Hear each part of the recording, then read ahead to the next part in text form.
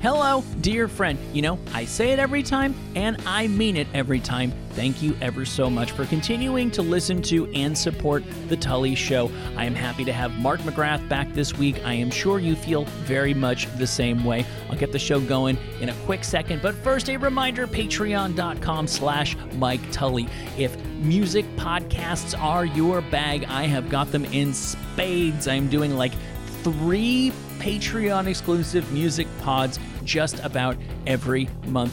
Why, tomorrow I'll be talking to our old dear friend Brian Cullen about this month's 2021. Imagine that, new music. Recently released songs continues exclusively at patreon.com/Mike Tully. Hope to see you there. Patreon.com/Mike Tully. Okay, you ready to start this show?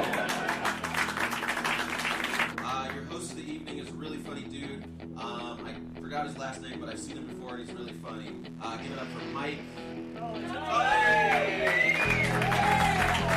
Coming to you live, on tape, on location in rapidly gentrifying and still somehow sweltering Culver City adjacent California from my 9-year-old son's bedroom, boasting a partially obstructed view of the world-famous Hollywood sign. This is The Tully Show. I am your host, Mike Tully. Joining us again today, the lead singer of Sugar Ray and 3-time champion of Rock and Roll Jeopardy. Hello, and welcome back, our dear friend, Mark McGrath.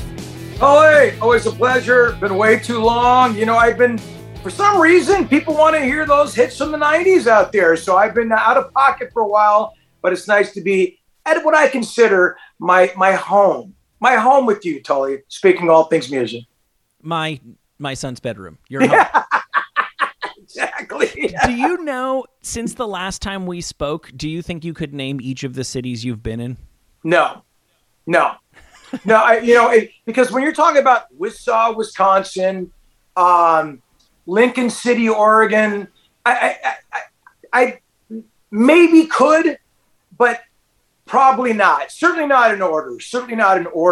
And you can see why when bands go on the road and you've been on tour for about, say, 6-7 weeks, people say, well, how can you call Chicago St. Louis? You literally start stacking up these dates and like you live in a tube and everything looks the same. And it's hard for people to realize it, but it's so easily done. I'm surprised it's not done more. You know, you kind of get lost in your own world and don't know where you are. It's very strange. The famous Spinal Tap moment, which I believe I think Kiss took credit for being the inspiration for that, but it's probably happened to any number of bands. I can't take credit for this joke. A listener made this observation. Mark, when you got into a rock and roll band, you did say you just wanted to fly. So be careful what you wish for. That's good. Kind of too close to the sun there, too, huh? There's a lot going on there. Got a little Iron Maiden reference, all sorts of fun things. I hope you like airplanes, because this is what you signed up for. Well, you know, it's funny. It's like with anything. Like I'm so grateful. I love what I do for a living. As with anything, as with life, when I'm telling my kids right now, you're going to be doing something you don't want to do the rest of your life, because we're discussing the merits of homework right now. And why should we do it? And why shouldn't we do it? My kids are 11. And I'm like, well, I do something I love to do for a living. I love it. I'm so grateful. But for me to do that, there's something I really don't want to do, which is travel all day, wake up at 3 o'clock lobby call when I'm on West Coast time in Virginia to travel to another gig. You know, so there's always going to be part of the aggravation of it. I always say, you don't pay me to perform, Tully. They pay me to travel, you know? Right, that's the classic, the hour and a half per day. The other 22 and a half have to be worth it, and that's what gets people off the road if they come off the road, which actually kind of will bring us to one of the releases that we're going to be talking about very shortly. We're going to be talking about, it's past August, but we're still going to talk about the August new releases from 1981. It's been 40 years. They can wait. They could wait another month. I can't believe it's for 40 years because you're younger than me. But all these records we've been talking about, I was a fully grown person when these records were coming out, and it was 40 years ago, bro. You know what I mean? Not 20, 40. You know, it's crazy. And there's all this stuff that's coming out now. Maybe you know about maybe we've even discussed it here before, the law where if a label has something but they haven't released it after 50 years, they lose the rights to it. So you have Bob Dylan, the year that he recorded 700 songs, they need to put out the box set. And I've been listening to this bizarre Beach Boys thing. It's every odd and end and it's not even the classic run. It's when they're early in their first run of being has-beens. And I'm enjoying the hell out of it. It's this like 19, if there were CDs, it'd be like a 19 CD box set feels. It's like, here's the a cappella version of this. I mean, I can only imagine doing press for something when they go, well, tell me what you're thinking about when you recorded blah, blah, blah. 50 years ago. I know, right? I mean, if the principals are even alive, half them that were there recording them.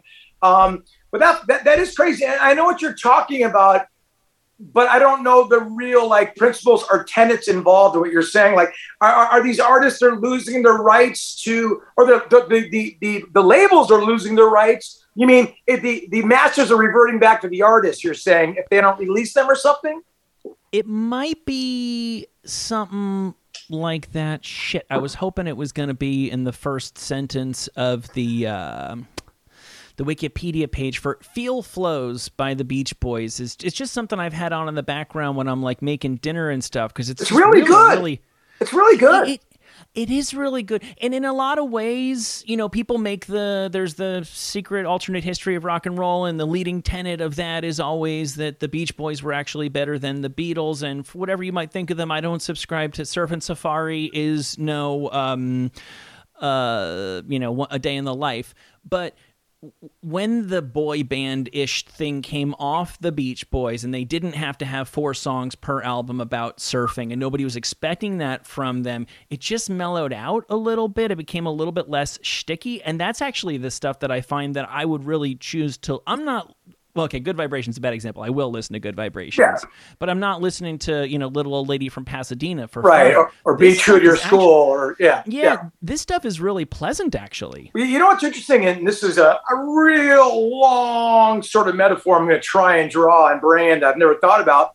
Pet Sounds was almost the Beach Boys' Paul's Boutique for the Beastie Boys. Now License Deal was... I got to fight for your right to party, and no sleep to Brooklyn, and Beach Boys talking about surfing and girls and school and that, and then Pet Sounds just hits you with Caroline No, God Only Knows. I mean, almost like religious experiences to show you where they were going to go. Now, the Beach Boys never had tremendous success after Pet Sounds. Do It Again was another big hit for them, but that was kind of a nostalgic throwback to what they did. That's why the title. But it opened up, Pet Sounds opened up the boys from being Beastie Boys if they'd never put out Paul's Boutique. That really let them be a really intellectual, smart group. And people really started looking at harmonies and structures of songs that Brian Wilson was doing, and certainly was the impetus to lead him to being called a genius. And just ask the Beatles, Yeah, I'm sorry, I just can't find the phrase. It came up instantly when I was looking up what the hell this album was the other day, and I know it ties into the Dylan. Whatever it is, there's something about when something's been in the labels had it for 50 years, but they haven't put it out. It's a use it or lose it kind of thing. Nobody really cares. I read the same thing you did, because that's why it's attached to this record too. Why it's coming out. So absolutely, positively, and Mike Love just not to be that guy, but Mike Love just called me about 5 minutes ago. I can call him if you want me to. Should we find out the reason why they had to put this out from Mike Love? That's so funny. You just showed me your phone. I almost want to, but I think it would be the next 45 minutes of this podcast, which might be kind of interesting, But yeah, I'm going to find out why, Tully. I'll find out why. You let us know next time. The song "The Traitor," which is, I think, like an early 70s thing, is I would, if you stick me on a desert island with one Beach Boys song, that's the song that I want it to be. And I wouldn't have known that song. I heard it on some weird mixtape. Most people have never even heard that song. No. And to me, that's my favorite Beach Boys song. So there is a lot to be mined. And if that sounds appealing to you, as I say, there's 15 albums of its worth that just came out, odds and ends from 69, 71. But we're not here to talk about 50 years ago. That's ancient history. We're here to talk about 40 years ago. We're talking about 40 years ago, bro. You know what's crazy? This is cutting edge shit. You know what's crazy is that What? that Beach Boys record was 10 years removed from what we were hearing in 81, i.e. the Elvis Costellos, when 2021 doesn't seem that far removed from 2011. Does that make sense, what I just said? I know we've made this point a million times now that, the hits of the 80s, 90s, and today's just going to be as long as you want it to be. Well, look, okay, just to put this in perspective, I don't need to tell you because I wouldn't have known this. You're the person who's reminded us of this leading up to this event. What happens on August 1st, 1981 that changes the course of music history, Mark McGrath? That's right. MTV debuts in a lot of markets, but not all markets. In the first year, radio killed, and they had a sense of humor. Video Killed the Radio Star was the first video played by the Buggles. And what that did was put people like, let's just say weren't the most attractive members in the world. Maybe you had Triumph or a band like that, or Steve Miller. No one really knew what he looked like.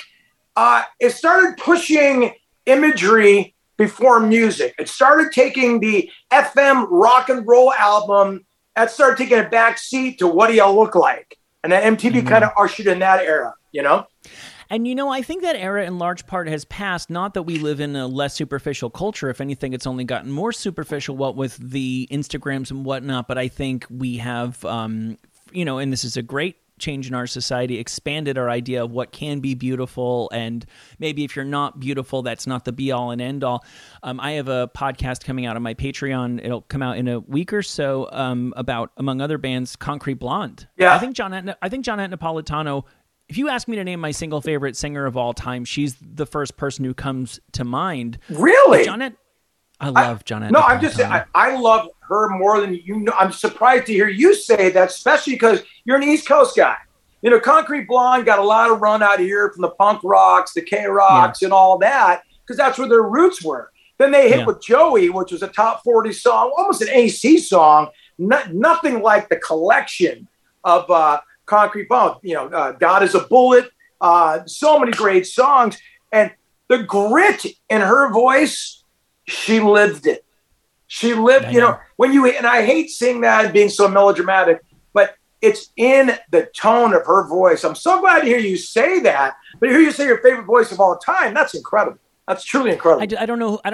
If you ask me my favorite vocal performance on a song, it's Tomorrow, Wendy by Concrete Blonde. I can't think of anything better than that.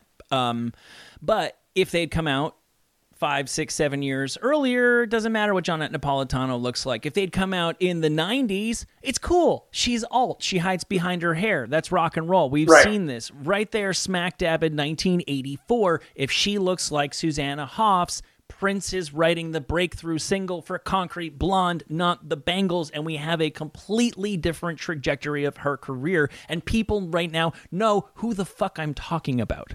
That is so absolutely spot on and true, and especially in 84, dare I say, where MTV was almost at its peak. It's where we're like, it had there was nobody sneaking in the back door of even the REM struggled to get there'd be a college radio, a college half hour on a Sunday, even pre 120 minutes, where a song as good as South Central Rain by REM, that video would not get played because Michael Stipe was hiding out his hair and he kind of had bad skin and all. You know what I'm saying? It was all show me beauty, show me David Bowie, show me a perfectly tanned Sting. I want to see Duran Duran. I want to see Culture Club. You know what I mean? I want to see Prince. I want to see beauty, Madonna, and that was right when MTV was at that nascence, if you were, right there. And you're totally right about that. You're totally right. And Susanna Hoffs still looks beautiful today. It's ridiculous. I wonder, given enough time, I mean, it's already been 40 plus years, Madonna's still relevant. She can still show up and show off her robotic ass at the VMAs here in 2021. But when she finally fades from the public, from the spotlight, I wonder what her legacy will become, because the music wasn't all that great. Madonna musically is just not a top 20 80s pop performer, in my opinion. Her top 10 songs don't measure up to lots and lots and lots of 80s acts. Nobody, and like, she was just playing the game, and she was inventing the game. So it's what she achieved, you can't take away from her, but it was so dependent on MTV. And when you pull that thread out, for future generations, I wonder what her legacy is going to be, because True Blue, I like it. It's only going to get you so far. No, I agree, but I think like a lot of artists, she got better as a singer as she went on. She was a dancer first for this band called The Breakfast Club. They had a song called Gonna Make a Move That Knocks You Over. Remember that? Right on track. Not gonna get you back. Right on track. That's going to get you back. And she was kind of a dancer for them. So she had to kind of develop her voice. That's why you have Holiday, like real reedy, and we talked about 80s production forever, Mike, forever. Yeah, right. And so Holiday, even like a Virgin, they just didn't have that killer production. She was getting better. Dress You Up in My Love, she started getting better and better. I think the Jelly Bean Benitez is reaching out to her. Then Nile Rodgers started getting a hold of her. So as she got through her career in the 90s, I think the production started getting better and better. Like with Rain, she had Take a Bow. Yeah, Take a Bow is a magical song. But a Babyface and her together is, that's a great combination. So, but what is her legacy? Because what she started doing then is going back to the dance thing as she's getting older. Ironically, she's considered the most chameleon-like relevant, maybe the most relevant artist ever, because she's been relevant for 40 years. So I know what you're saying, though. What is the music that's going to, what's come before? What's the chicken and the egg in her? What is it the image, or is it the music? Is it the career? No matter what, she's a superstar. She always will be. But it'll be interesting. She's going to be a forever icon. I just wonder when you go, because we all know the feeling of when you're coming up and you're getting into music, people go, you got to go check out so-and-so. And then you go, listen, oh, I can see why everybody talks about them. And then they tell you to go check out somebody else. Am I missing something? I feel like this is maybe not as great as everyone says it is. I think there's going to be a little bit more of that. One of these days when we are able to do more shows more consistently, we'll start applying this 20-song test to a bunch of different artists. I think that really is a clear line. Love it. Madonna's 20th best song isn't all that great. I'm a guy who will die on the hill of Live to Tell. But then I think you're going to be surprised by how many good songs she has. I say she has 20 hit songs in the 90s. She's got 20 hit songs. Does she have 20 songs that we, how many of those are going to be, I'm sorry, I'm not. Okay, well, let me ask you something. Causing a commotion may have been successful, but come on. I agree, but I'm willing to even let that go. But what about Like a Virgin? Would you put that in the top 20? Or is it just two? Is there two? It has to be, but it's a novelty song. It really isn't. It was a soundtrack to a music video. It's like Thriller. Is it worthy of to me, it's worthy of a top 20. It's got to be, but Billy Joel's 20th best song is a lot better than Like a Virgin. I agree, but now we're getting into we're getting in creative spaces now, and don't forget, she's got Vogue. She's got so many amazing songs. Express Yourself. She's got the run she had in the late 90s, 99. The Ray of Light stuff. Yeah, the Ray of Light stuff. So I think you'd be surprised. I think we'd get to 30 with Madonna, to tell you the truth, because we're forgetting a lot of 80s stuff. And Holiday. La Isla Bonita. So many greats. Someday we'll get to all these. So on music news from August of 81, on August 1st, MTV debuts. I love this story. I'm going to repeat it again because it was on August 23rd of 1981. The Violent Femmes were discovered. Members of the Pretenders, they were playing at a venue in the Femmes' hometown of Milwaukee. The Femmes, at the end of the day, are buskers. They are an acoustic busking trio, and they were busking outside of the venue, and members of the Pretenders spotted them, invited them to play a 10-minute acoustic set as an additional opening act, and that was what launched the Violent Femmes, and they made an album, and a short 37 years later, it went platinum. Did it really take 37 years for that record? Yeah, I don't know how many. I think it's the longest an album ever took to go platinum, though. Were they on IRS or were they on? Why can't I get the label? I don't know. I don't. I know they were. I think they were on an independent that was distributed by a major, but I'm not sure. They were on Slash. Slash, which is interesting because that's an LA punk rock label that had the Germs, that had Fear, early Gun Club, stuff like that. So it's interesting that they found a busking trio out of Milwaukee. Yeah. Wait. What was Ian Copeland managing the Pretenders? I don't know. I'm going off in a real stream of consciousness. I shouldn't. I love the story. That's a very good question. I don't know the answer to that. I can tell you it's funny. Again, when you're younger, time seems to take so much longer to pass. It took the Femmes album 8 years to go platinum, which was an eternity. And also, it charted for the first time at the same time that it went platinum. Finally, as the world and the Lollapalooza people got on board, and all of a sudden everybody was buying the Femmes' greatest hits, and day after day, added up, all of a sudden became almost contemporary hits in the 90s, despite having been recorded and released in 1983. And I always remember, my first real girlfriend getting in her mom's minivan and driving, and they're listening to the Femmes the first time I ever heard them, and his whole, and I'm so fucked up, I'm high as a kite, and I'm just like, this is a bad bitch I'm dating, because her mom is totally letting this fly right now. I gotta say, Blister in the Sun is kind of like if you went to college in the 80s, it's our Louie Louie. Blister in the Sun, it's played at every party, still today. I mean, we play that. If we're at a corporate show and we want to knock out a cover and get these people cracking, we're going to play Blister in the Sun because people just love it. It has that classic feel. That'd be another interesting deep dive. What are the songs that were classic songs that never charted? And certainly Blister in the Sun was never a top 40 song. Never a top 40. I think we did that, believe it or not. Yeah, well, I'll look into that. Because that never made it to the top 40, but to me, that's a number one song. It truly is. It gets treated like it when I play it live, Yeah, absolutely, absolutely. Let's get into some music from August of 1981.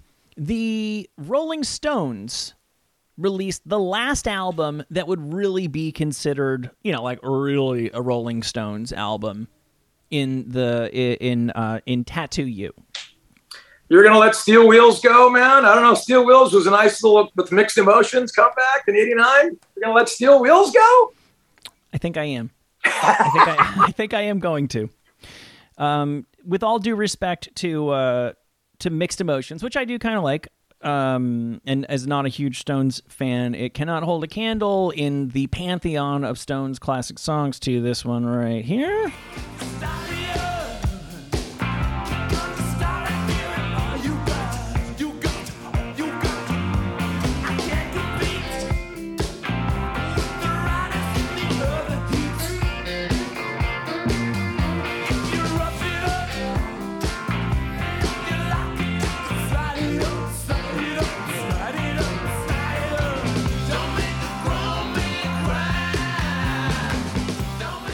Funny story with that album that I was not aware of.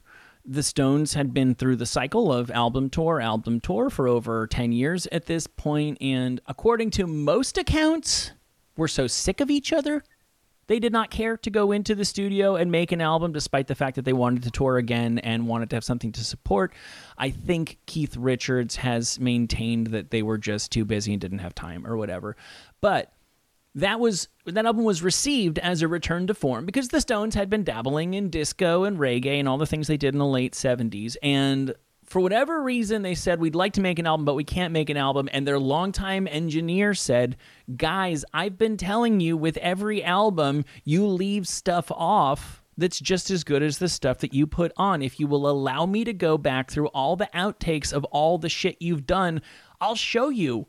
You've essentially got the better part of another album. And like that song, for example, had been recorded in, piecemeal rough demo form in like 71 or something. Really? Yeah, and he came back to them and said, look, guys, you've got this album. So it wasn't anybody's imagination that they had gotten it back because it was shit from the glory days.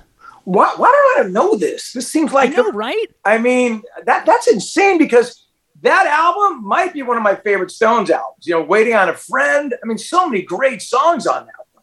Yeah, here we go. Okay, so the basic track Start Me Up was recorded during the 1978 sessions for the Stones' album Some Girls. It began as a reggae rock track named Never Stop, but after dozens of takes, it was abandoned. And so they brought it back and said, Mick, remember this? Mick Keith, you can do something with this. Let's take the reggae out of it and make it Stonesy, right? And apparently that's the story with like Waiting on a Friend. And I'm not a Stones person. I have Hang Fire in my music collection. Yeah, it's little TNA's in that. I think. Mm-hmm. but like that's just a record. It's an amazing record. Return to form, and probably the record that set them out to Legacyville. Meaning you're going to play stadiums the rest of your lives. You know what I mean? Mm-hmm. And actually, the sales kind of verify that anime. Even like it's not a revelation. That was the one that said we'll be playing stadiums the rest of our lives. And don't forgetting, they were Lewis and Clarking this thing. There was never a band as big as the Stones. The Beatles have obviously weren't getting together then, and so they were, and they're still Lewis and Clark. I mean, they just played for the first time last night in Foxborough, Massachusetts. Their first time without Charlie. So that machine just keeps on going, and they really. I liked Steel Wheels. I thought it was going to be turned for them. I also liked because they had Guns N' Roses open for them, so it was an exciting time to come back. But I also like the fact that on that tour, Tattoo You, they took out their Stray Cats. So I'll always be grateful for them for that. That's cool. I'm looking at the track list from whenever we did this episode originally. No Hit Legend, circling back to the Violent Femmes things. All of the bands who never had a top 40 hit. Led Zeppelin, Black Sabbath, Bob Marley, the Ramones. Melt With You by Modern English was topped out on its original release at number 78. Blister in the Sun, Bjork, Leonard Cohen, and Morrissey. Boy, what an incredible list! Not one of those artists had a top 40 song. Not according to my. I think Zeppelin got one, but it was with some weird edit that the band disowned, and then that was as close as they ever got. And even at that, Led Zeppelin's got 50 classic songs, and one of them in mangled form made it to the charts. They were probably fighting with themselves when you think about it, radio, because the Led Zeppelin record came out and FM radio. The DJs back then would pride themselves in playing their own tracks they like. Yeah. Oh, I like Black Dog, or I like the Lemon Song. You know what I mean? So like nothing got really promoted by the label because the whole thing just got thrown at FM radio, and they knew all the songs would get played. It's almost a weird way to sell records back then because they were that good, That's right. You can't, by definition, you can't have 5 singles. You need to have to have a single. They're fighting against each other. They're fighting each other for airplay time. So the Stones obviously, as you said, they made their legend by returning to the top of the charts. And when I was a kid, if you'd asked me, I would have guessed "Start Me Up" was 10 years older, because to me that is a classic rock song. It might be the last song ever released that's really part of the pantheon of classic rock. Today's classic rock. Hey, mama said the way you move. That kind of shit. That came out in 81, and that belongs to the 1968 class of classic rock. That's really interesting. I've never even thought about that. I remember seeing the video and going, wow, these guys look old. I remember seeing the video and thinking, boy, that drummer really doesn't look like he wants to be wearing a sailor suit sitting there in bubbles. No, exactly. I also remember seeing Mick Jagger's sweat underneath his, he had a muscle shirt, and it just bummed me out. I don't know why. I was young. Yeah. But I remember they looked old then, and now they've all cut up to Keith, and Keith looks the youngest, so crazy. Absolutely. So Bob Dylan at this point is completing what became known as a trilogy, his Christian trilogy. I guess Bob Dylan got real Christian for a while there. Artists, this is another show that we're going to do someday. The artists who test just how badly people want to listen to them by making the Christian album. Right, or Neil Young making his rockabilly record. How can we fuck with our audience artists? That's great. So Bob Dylan, at least at the time, would have sworn up and down that the greatest thing he had ever recorded was the title track to this album that came out in August of 1981, "Shot of Love."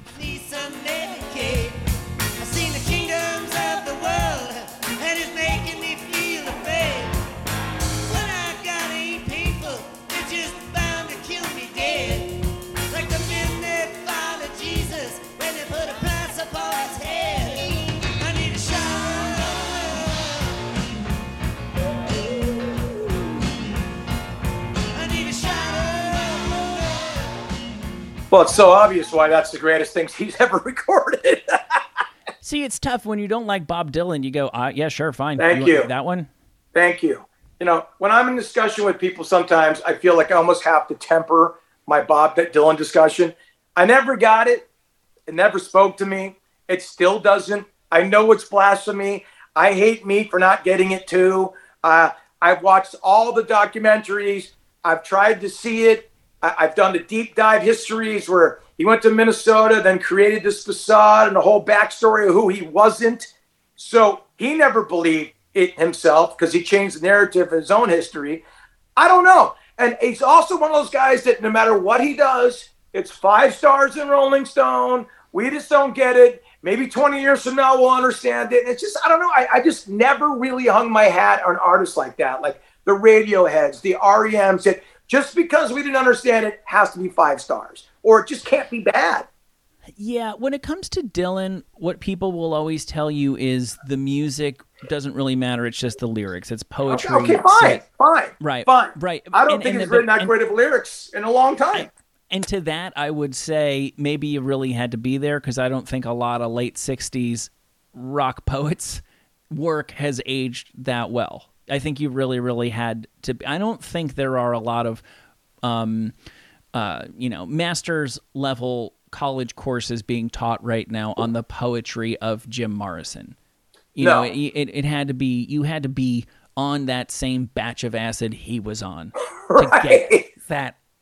Right. That poetry. Right, and look, he certainly found a lane, and he's written some good pop songs. I like Rolling Stone's a great song. The keyboard in that Al Cooper did really makes the whole song. That Hammond organ. We've talked Hammond organs many a time on here.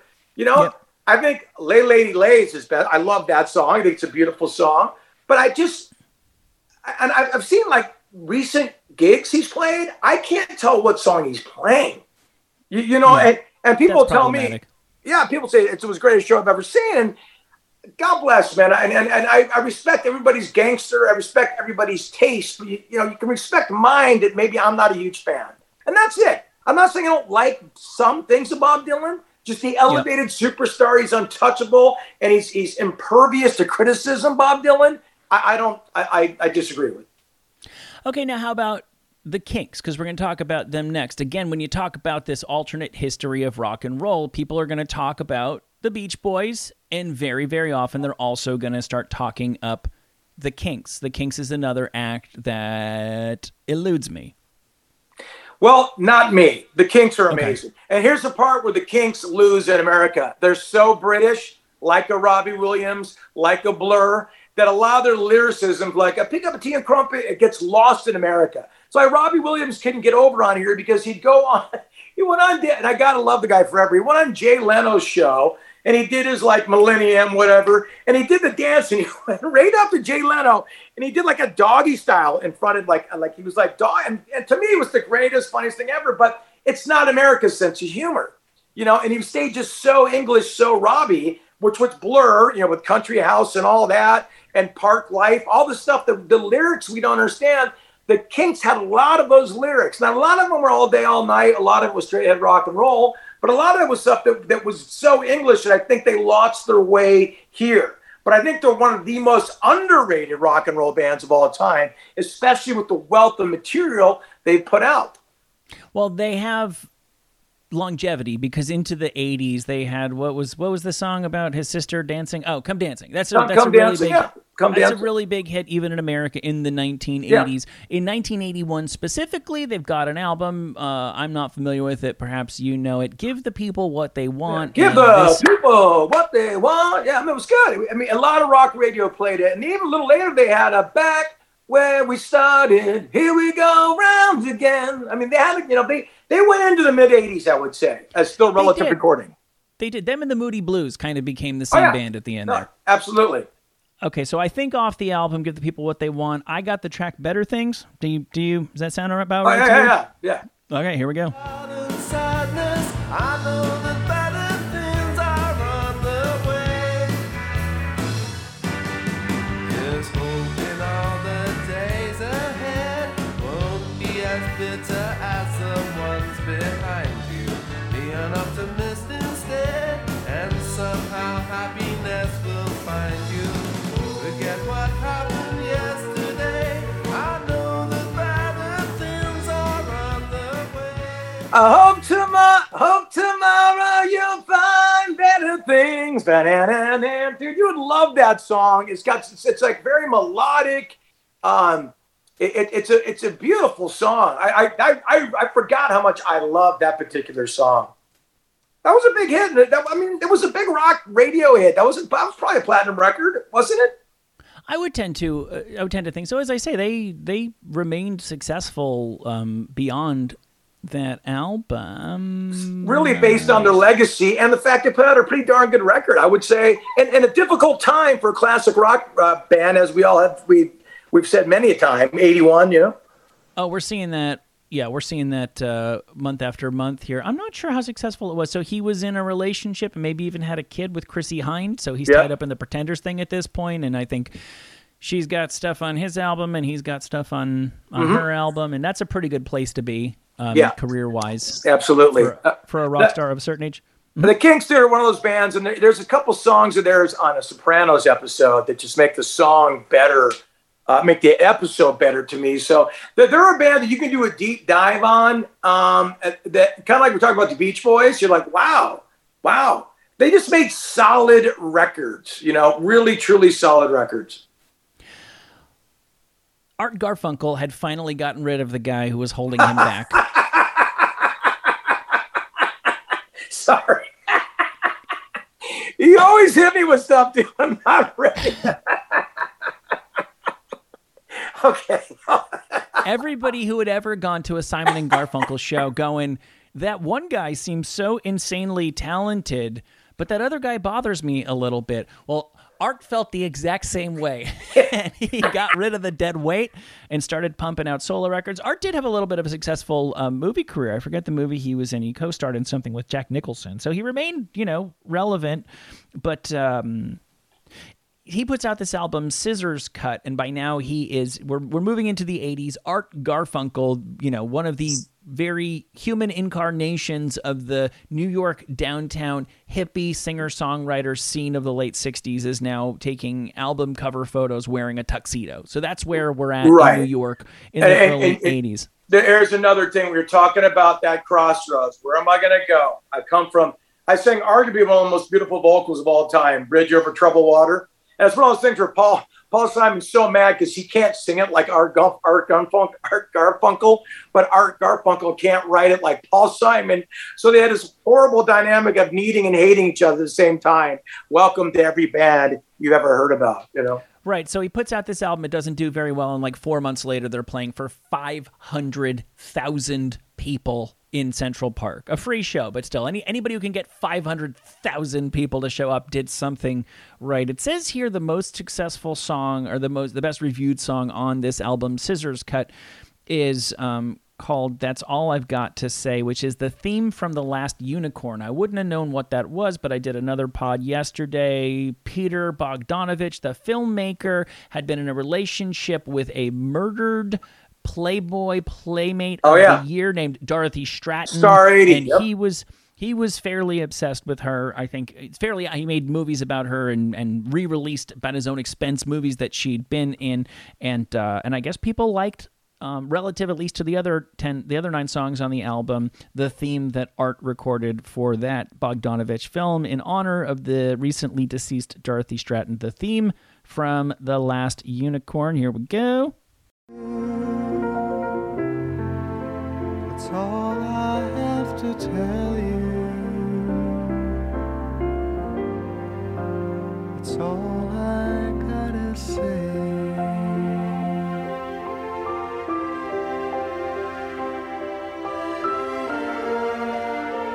Well, it's got a beat and I can dance to it. You know what's really weird? Like, it's a talented man. It's not a horrible. It's just like someone said that that's okay to pass. Like, you know, like I'm Art Garfunkel. I've sung some of the most classic songs in the world. I'm just gonna let that go. But you know what's so weird about being in a band, and like sometimes there is a time limit when the record needs to come out. We've only got an hour to write this with this producer. So you wonder, like, how could he let something that, from what I've heard, and I'm not a big fan of the Scissor Sisters, or what's the name of this record? Scissors Cut. Scissors Cut. I'm not, so I don't have a deep dive on it, but I'm always curious how an artist lets something go out that's not completely, may I say, worthy. Now, it's a backhanded compliment to Art Garfunkel.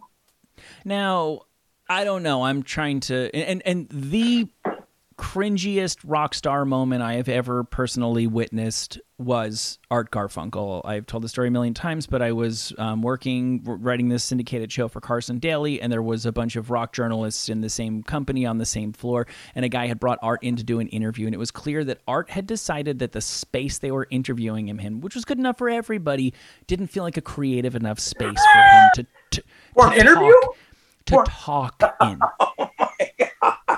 So I missed that. I just see the journalist walking Art out, and he's already in his mind thinking, I'm going to go back to my boss and explain why I brought Art in and I don't have an interview.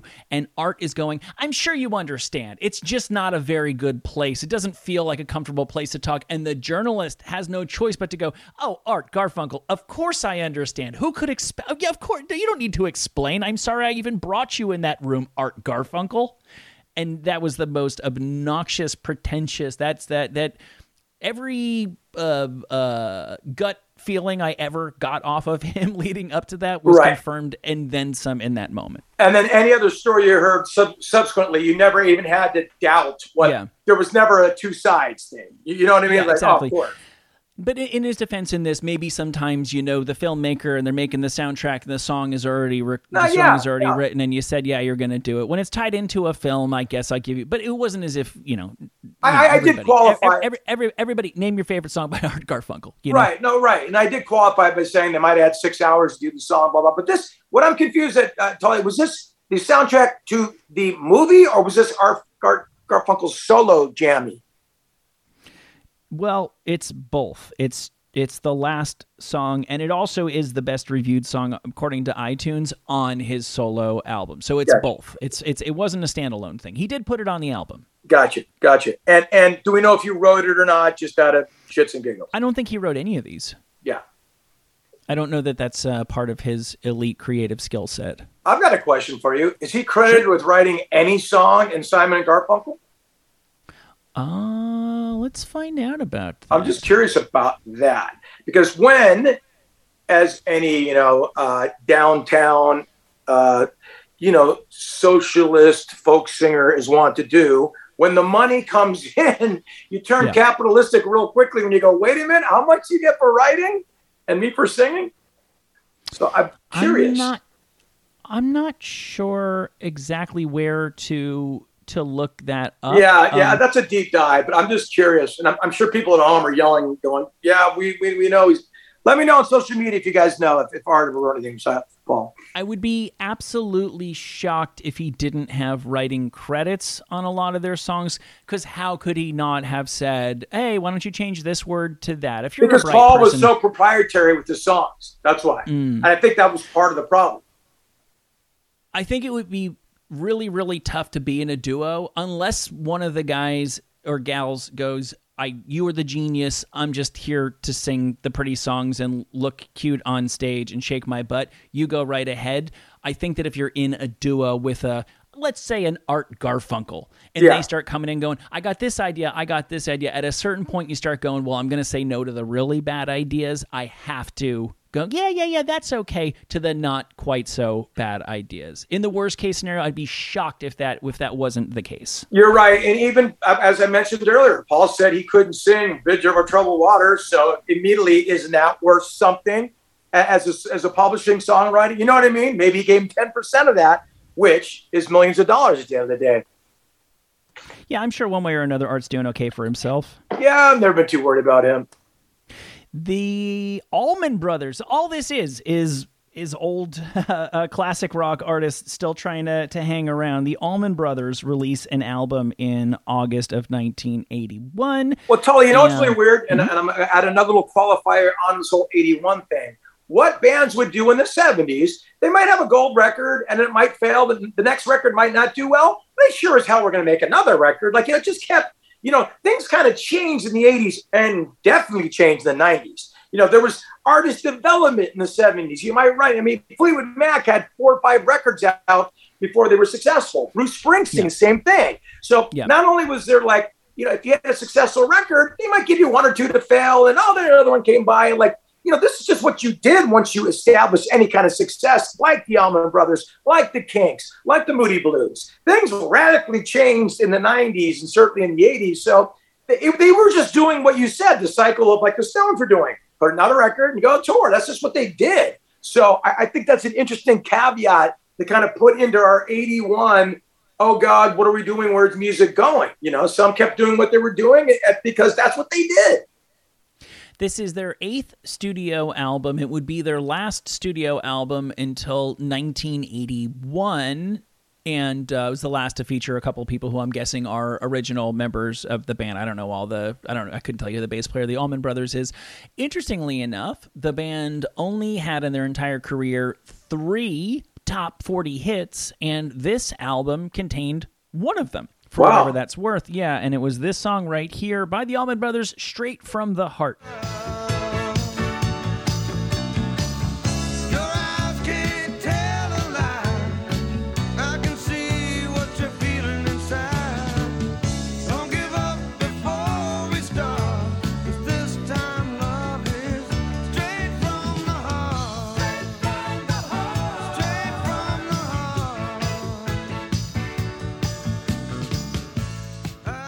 Now, did Jackson Browne come over with a 12-pack of beer that day and help record that?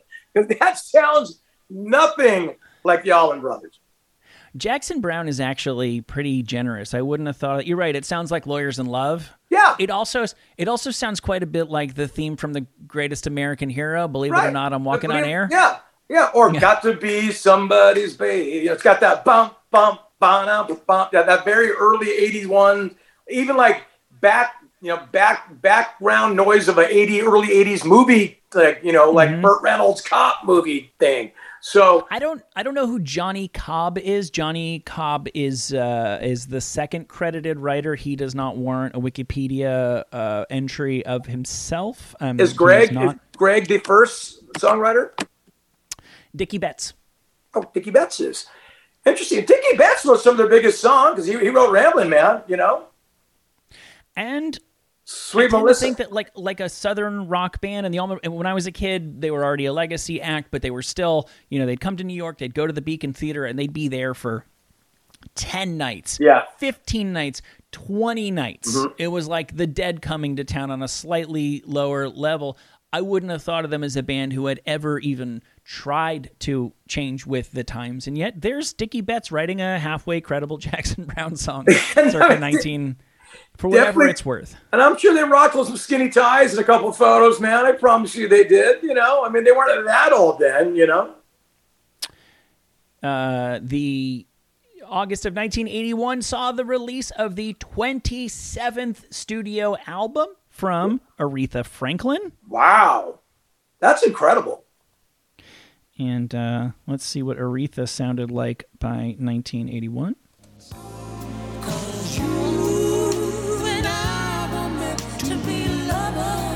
The search is over for us. There's no other. We're finally at the rainbow's end.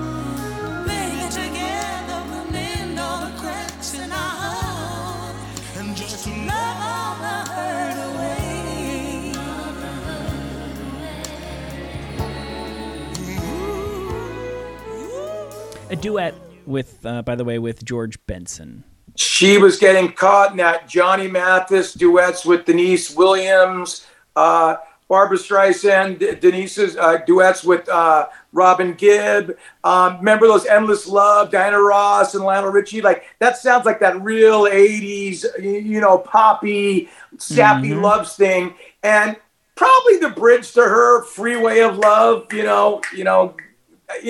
her open up a little bit and become, a straight up pop act, which she became in the 80s, and very successfully too. Pink Cadillac, all that stuff, Yeah, it's interesting because she kind of does and does not have a signature sound. She does because R-E-S-P-E-C-T, and but that was very much of its time, and ultimately she could just be a really good pop singer. So I am Aretha freaking Franklin, and now I'm on that's her on Arista, so she's with Clive Davis at that point, and just what's happening right now, Clive, give me one of those, and good news, whoever was gonna sing it, now Aretha Franklin will sing it. That's right.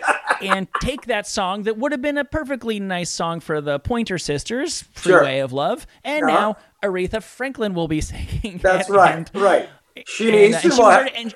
And she was already grandfathered into the MTV thing. It didn't matter that Aretha Franklin looked like Aretha Franklin because she'd already looked like Aretha Franklin and been on The Tonight Show for 2 decades. That's exactly right. And rightfully so. And of course, the legacy like that, which is ironic though, because might have been her most commercially successful years, but probably not her creative apex.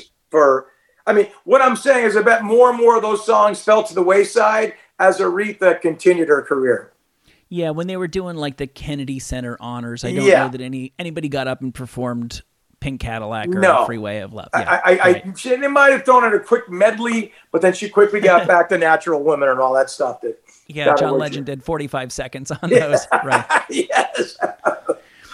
I have a blind spot where Dan Fogelberg is concerned. I know the name. I don't know who he is, and I'm pretty sure I don't care. Am I wrong, Mark McGrath?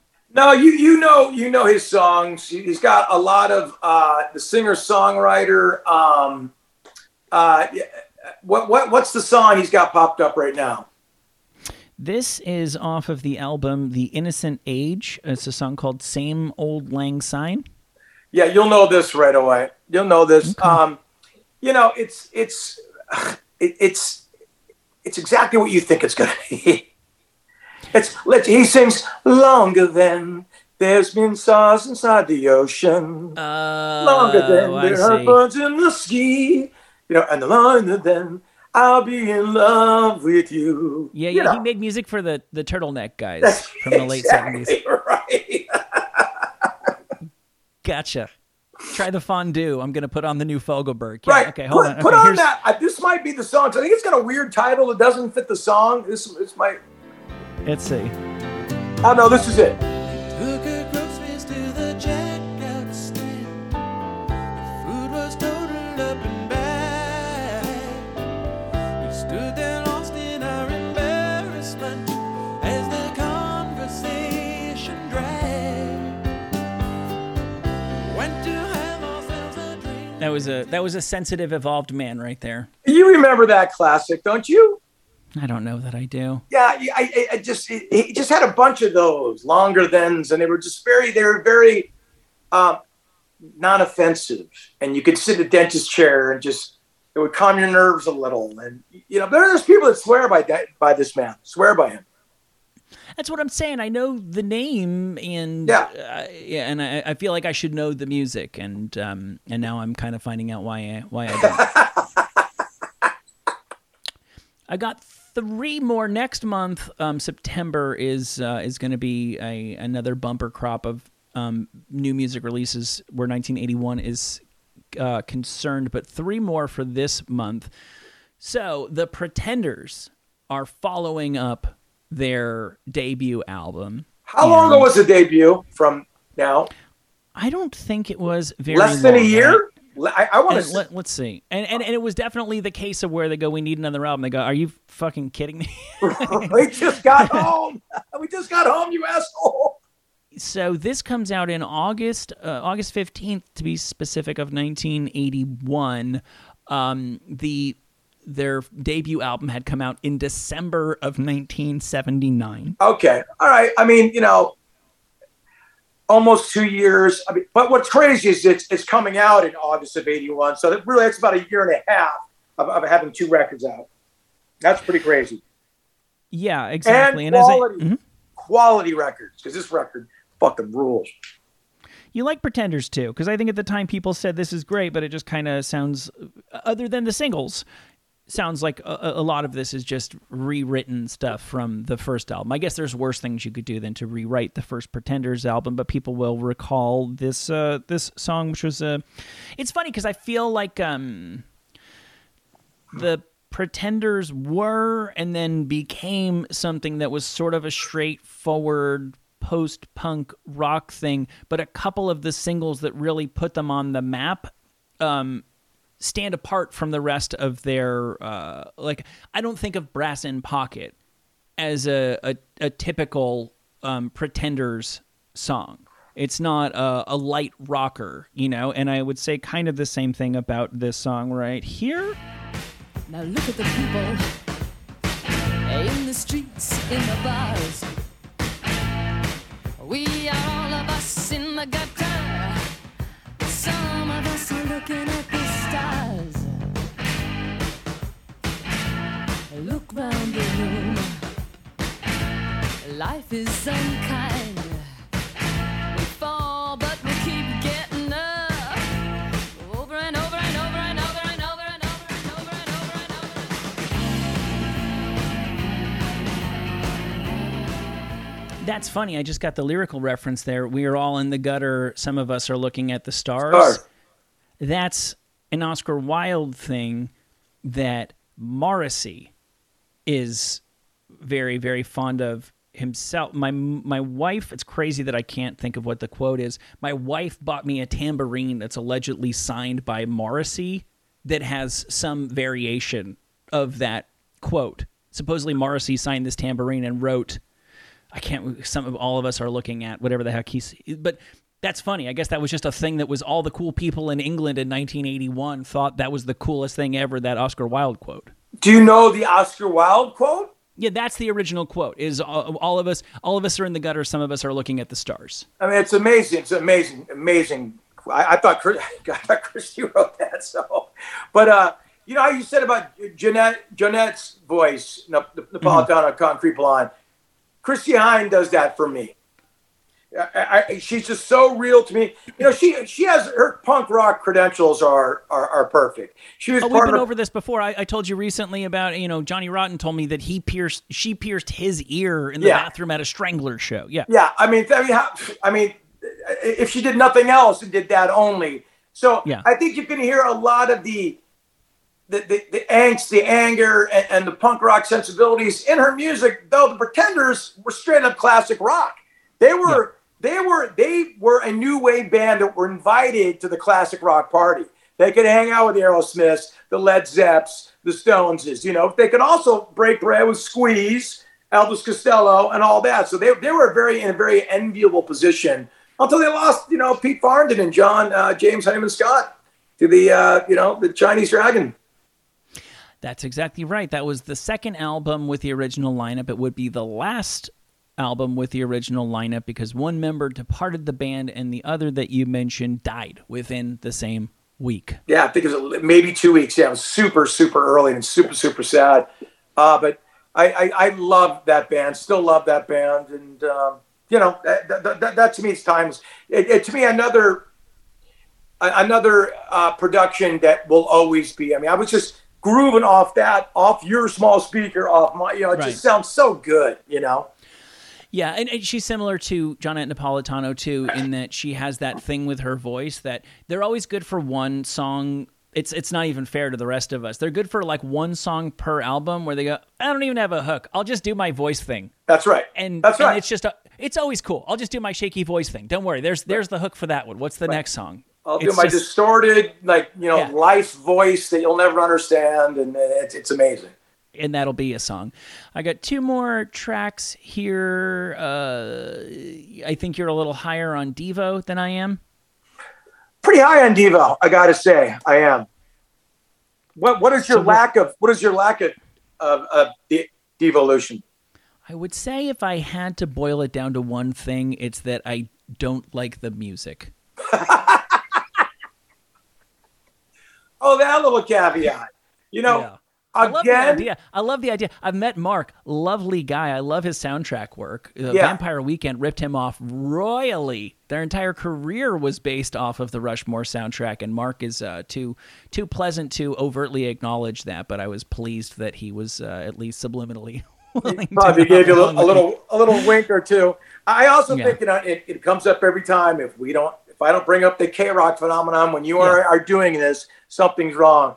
K-Rock really embraced the band Devo. So not only do we know the Whippets and the Satisfactions and the Gates of Steel, we were deep dive privy to all of Devo's records. So they mean a lot to me. I don't know if it's more of an emotional component or not. I mean, but I love their whole thing on stage where they kind of like they move in unison, and it's truly a unique and creative band.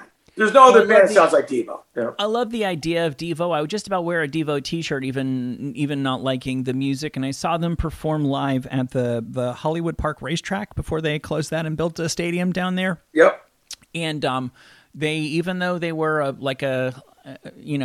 their opening act was some horse races, they brought their A game, and they closed with the song I'm about to play you right now. And to me, it was the highlight of the evening off of the album New Traditionalists. Everywhere, the way they show they care makes me want to say, it's a beautiful world. It's a beautiful world. It's a beautiful world. For you. For you. For you. Now, Mike, would you know if Josh Freese was playing drums for Devo at that particular gig you saw? I have absolutely no idea. I don't know what Josh Freese looks like, to be honest with you. Yeah, I mean, he plays in every band and then I know some. he does. He's in the Royal Machines, the band I play with Dave Navarro and all that. And we played a couple of gigs last week. But yeah, he's in Devo. He was just recently playing with them. Lovely guy. And he's just, as you know, the drummer, he's playing Sublime, The Replacements. He was in Guns N' Roses. He's in Sting right now. He's Sting's drummer. Just to give you a little. Really? He's in the Vandals and he's in Sting. That's all I got to say about Josh Freese. Yeah, Sting's band's real good. Sting doesn't get enough credit in the pop pantheon for how musical his stuff is. Oh, I so agree. Being, so I think agree. All This Time, or If I Ever Lose My Faith in You, you're taking a real band out on the road. If you're drumming for Sting, Sting's a real bass player and a real singer, and you're a real drummer. That's all you need to say. One final new music release from I thought that August Devo song was later. That's interesting. I thought that was more 83, 84. I didn't know it was 81. That's interesting. New Traditionalists. Yeah, I read some of the backstory. There was some Japanese political party that was calling themselves the New Traditionalists at that exact era. If that helps to place this historically for anybody who follows Japanese politics. That's very Devo. The actor Tim Curry had made a number of albums at this point, right? Is that when this song came? I could never hit the ball with such velocity. I do the rock. What song? What's that called? I do the rock. Oh no! This is called "I've Got Working on My Tan." Did he always do vaguely offensive foreign accents when he sang? I think so, because he has a vaguely foreign accent.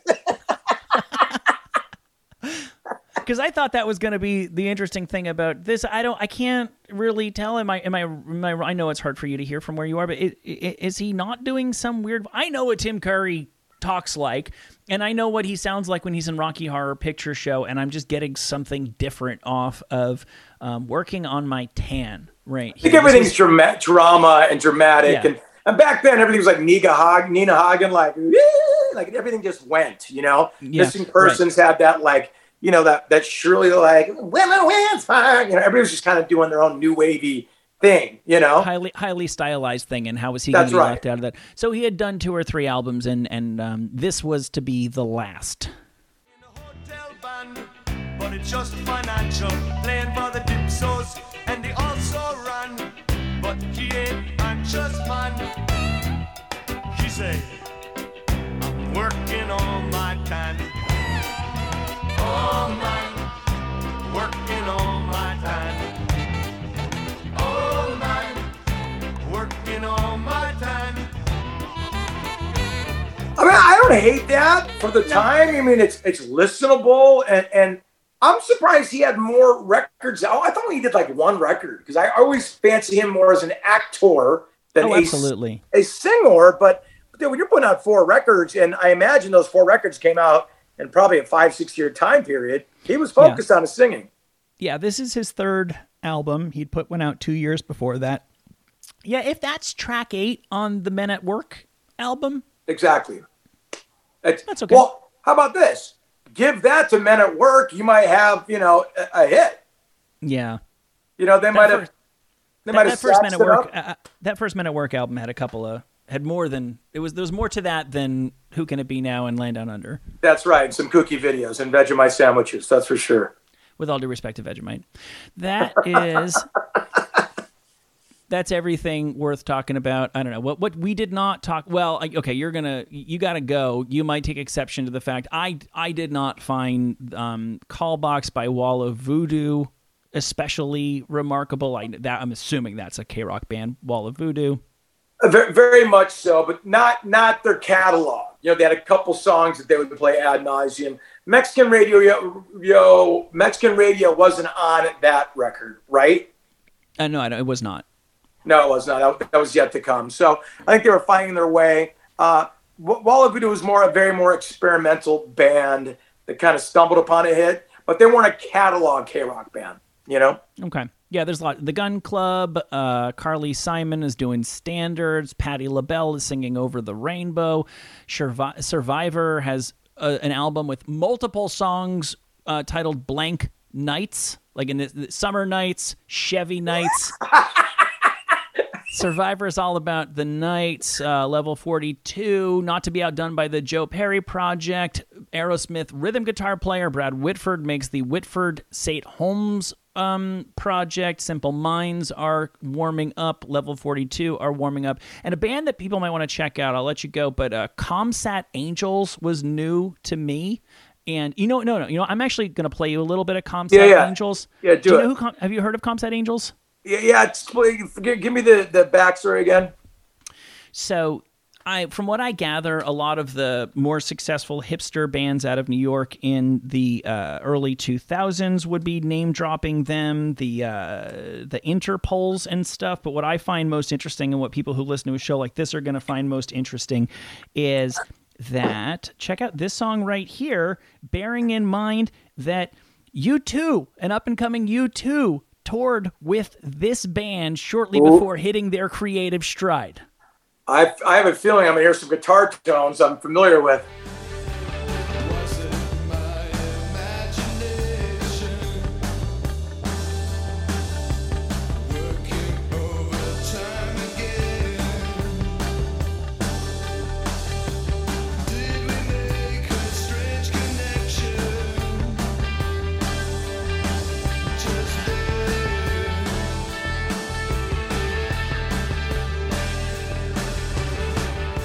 You get the idea. Oh my God! There's so many bands that owe them an apology, man. Where Crazy, were they from? right? Where were they from? They're English. How? Look, I pride myself in knowing a little bit about music. I've never heard of the Comsat Angels. They probably got paid off to like, listen, don't ever say anything, because that guitar sound, that echo guitar. I mean, that's just how many bands did that drive after U2? I mean, Insane, right? Coldplay, I mean, it's insane. Yep. Yeah, they were English post-pop band from Sheffield, England, active from 78 to 1995. And as I said... To 95? That's what it says. I know. How did we not know about this band? I mean, no one exposed everybody for their lies and treachery. That's insane. In their early years, shared live stages with the likes of Susie and the Banshees, Depeche Mode, and U2 for an 18-date tour in 1981. Would be well worth listening to what U2 had recorded prior to that 18-date tour and what came immediately after it, because I think they had I Will Follow out already, though, so I'm going to give them a little bit of a pass, you know, though it's remarkable that, well, it just shows you what, maybe this didn't have any good songs. And by the way, yeah, technology was starting to come around, so someone was going to find that Boss double delay pedal. You know what I mean? It was like someone was going to find it and figured out the magic in it, as a lot of bands did. And if you don't have a hit song, dude, Comsat Angels or not, it's just there's nothing you can do without a hit song. Right. U2 had released I Will Follow by October of 1980. Well, we're giving a pass on it, you know. Okay. Yep. All right, that's everything that I've got. Thank you as always for your time. You've probably got a flight to catch. I actually have one in the morning to catch, but I will be loosening up soon, Mr. Michael Tully, so I'll be ready to ramp up. Cool. All right, we'll be seeing a whole heck of a lot of you, and we look forward to it. In the meantime, markmcgrath.com for all your Mark McGrath needs. Yes, and I'm on Twitter too, at Mark_McGrath. I love hearing from you guys, as you know. I think that was a fun show. I think it's pretty much always a fun show when Mark is around. I hope you enjoyed it too. Thanks for sticking around. Before you go, let me remind you, patreon.com/Mike Tully. Oh boy, this week alone I did my comprehensive take on all of the big banger conspiracy theories. Do I think we actually landed on the moon? You'll have to tune in to find out. Also, there's Tully Time, the weekly news roundup, and like I said at the beginning of the show, tomorrow Brian Cullen is back for recently released songs. Hope to see you there. Patreon.com/Mike Tully. Thank you, friend.